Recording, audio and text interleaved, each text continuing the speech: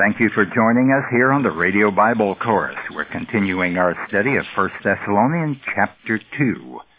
In verse 12, Paul charged the Thessalonians to lead a life worthy of God, who calls you into his own kingdom and glory. That's a theme of Paul throughout his epistles. He wanted those who believed in Christ to act like God's children. When he wrote to the Ephesians, he said he wanted them to lead a life worthy of the calling to which they had been called. Listen to Ephesians chapter 4. I, therefore, a prisoner for the Lord, beg you to lead a life worthy of the calling to which you have been called, with all lowliness and meekness and patience, forbearing one another in love. Well, the life worthy of the calling means that a person would not have pride, he would have lowliness. He would not be demanding, he would show meekness. He would have patience, putting up with people because of the love of Christ. But in addition to that, we are living a life worthy of the calling if we do what he writes next. Eager to maintain the unity of the Spirit in the bond of peace. And what does that mean? It means believing and acting as though there is one body and one Spirit, just as you were called to the one hope that belongs to your call.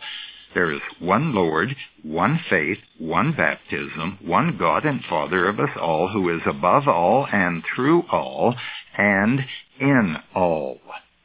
Now we need to keep the unity of the faith, and if we are not, then we're not living worthy of the calling which we have. We are called to a family unity. Are you a member of his church? Then maintain the unity of that one church. There's only one church. Don't get too occupied with your church and exalting its virtues.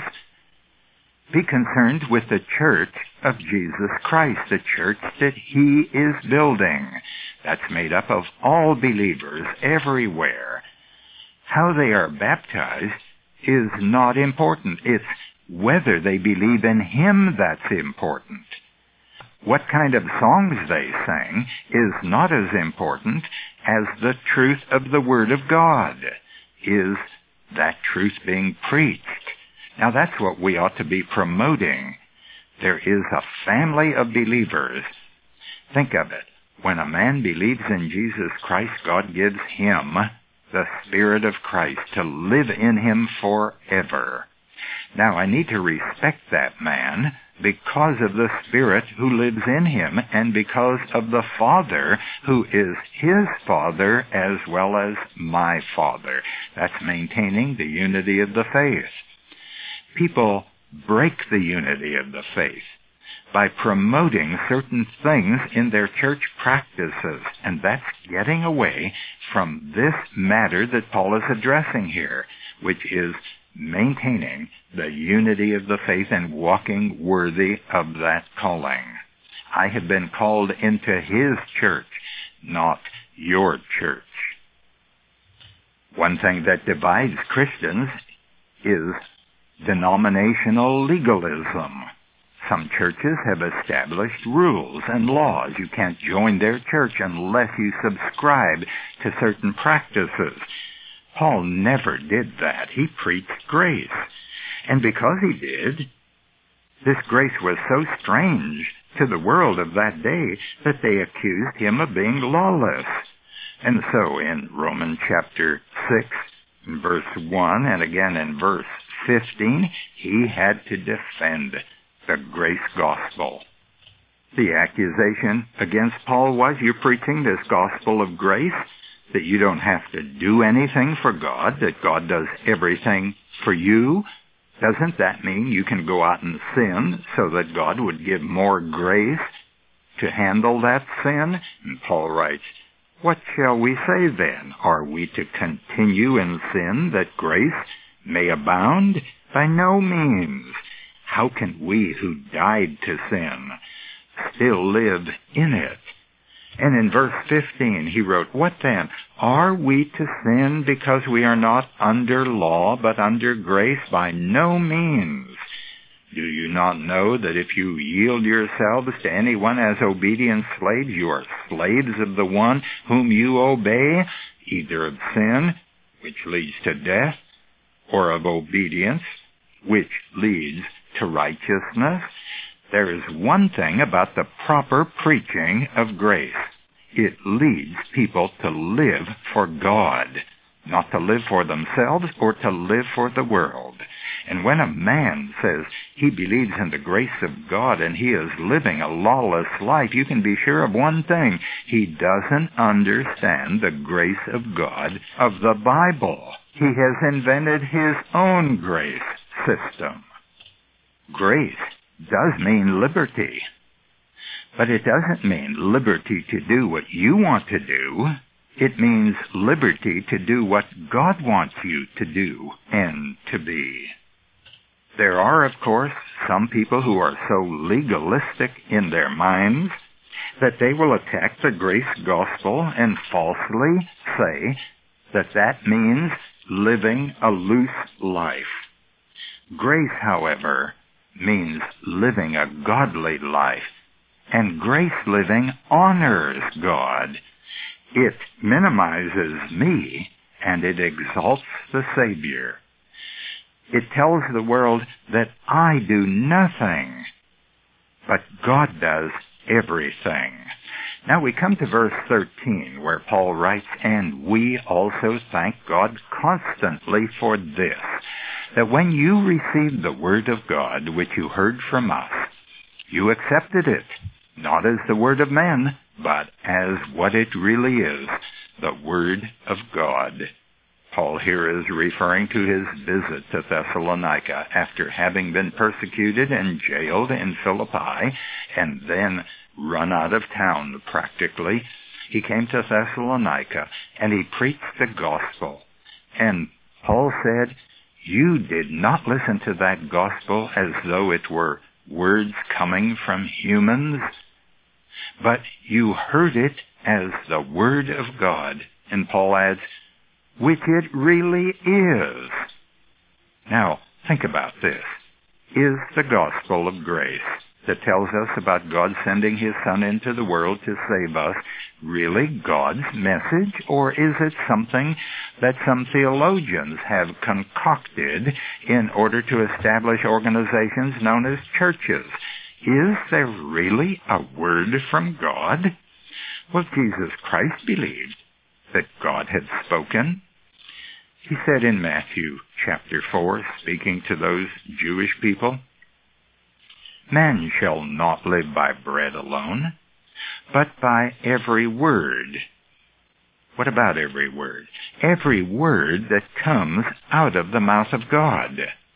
Now here, he is telling us that God has spoken, that there is a word that they can live by.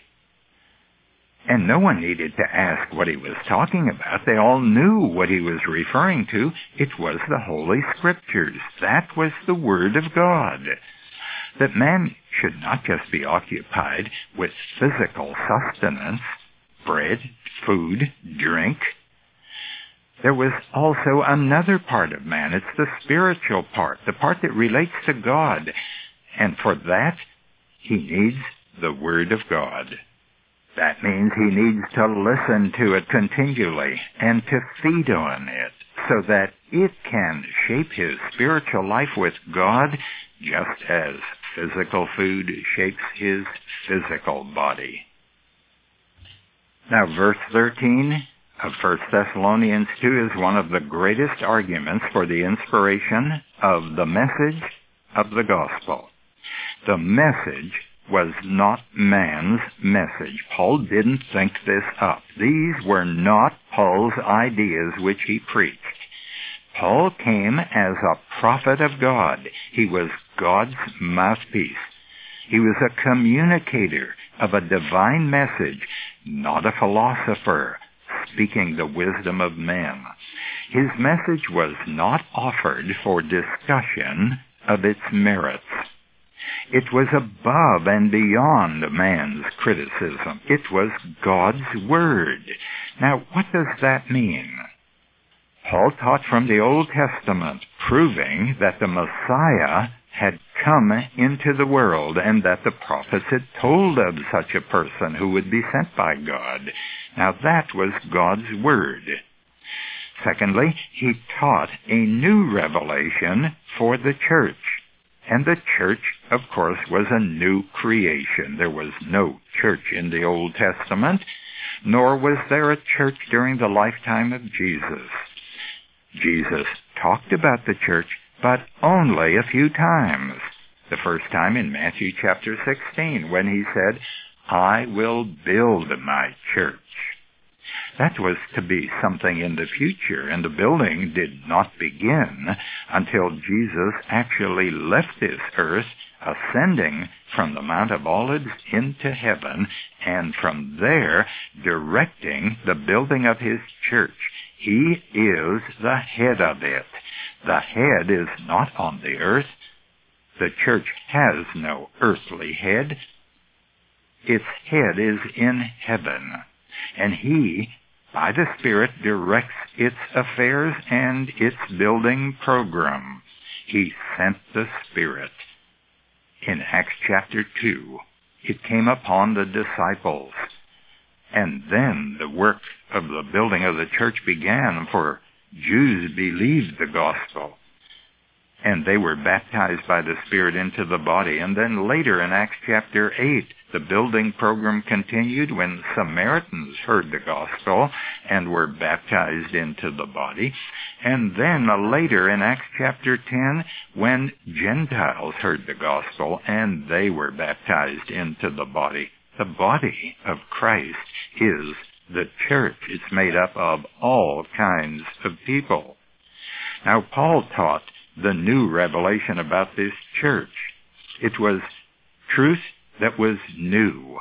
It was revealed to him, and it had not been revealed before that time to anybody else, because the church was not mentioned in the Old Testament. It was a mystery. God had plans for such a church, but he withheld all that information, and that's what the word mystery means. It means a truth known by God and planned by God, but withheld by God from men until the right time. Well, the right time was the first century. God picked out this man, this brilliant man, a man who knew the law up and down, and he called him to bring the truth about the church to God's people. If you are one of those who only recently have become interested in the Bible, or perhaps you are new to this radio Bible course, you may want to take advantage of our Bible course on cassette tape known as Understanding the New Testament. It's an orientation course. People who've been going to church for many years don't understand many of the things that are explained on this 10-tape course, right for information today. The Radio Bible Course is an independent Bible teaching ministry sponsored by laypersons in the Baton Rouge area. We invite your letters. Until tomorrow, this is Nick Calivoda reminding you that the word gospel means good news. Our address is Radio Bible Courses, Post Office Box 14916, Baton Rouge, Louisiana, 70898. The website is rbcword.org.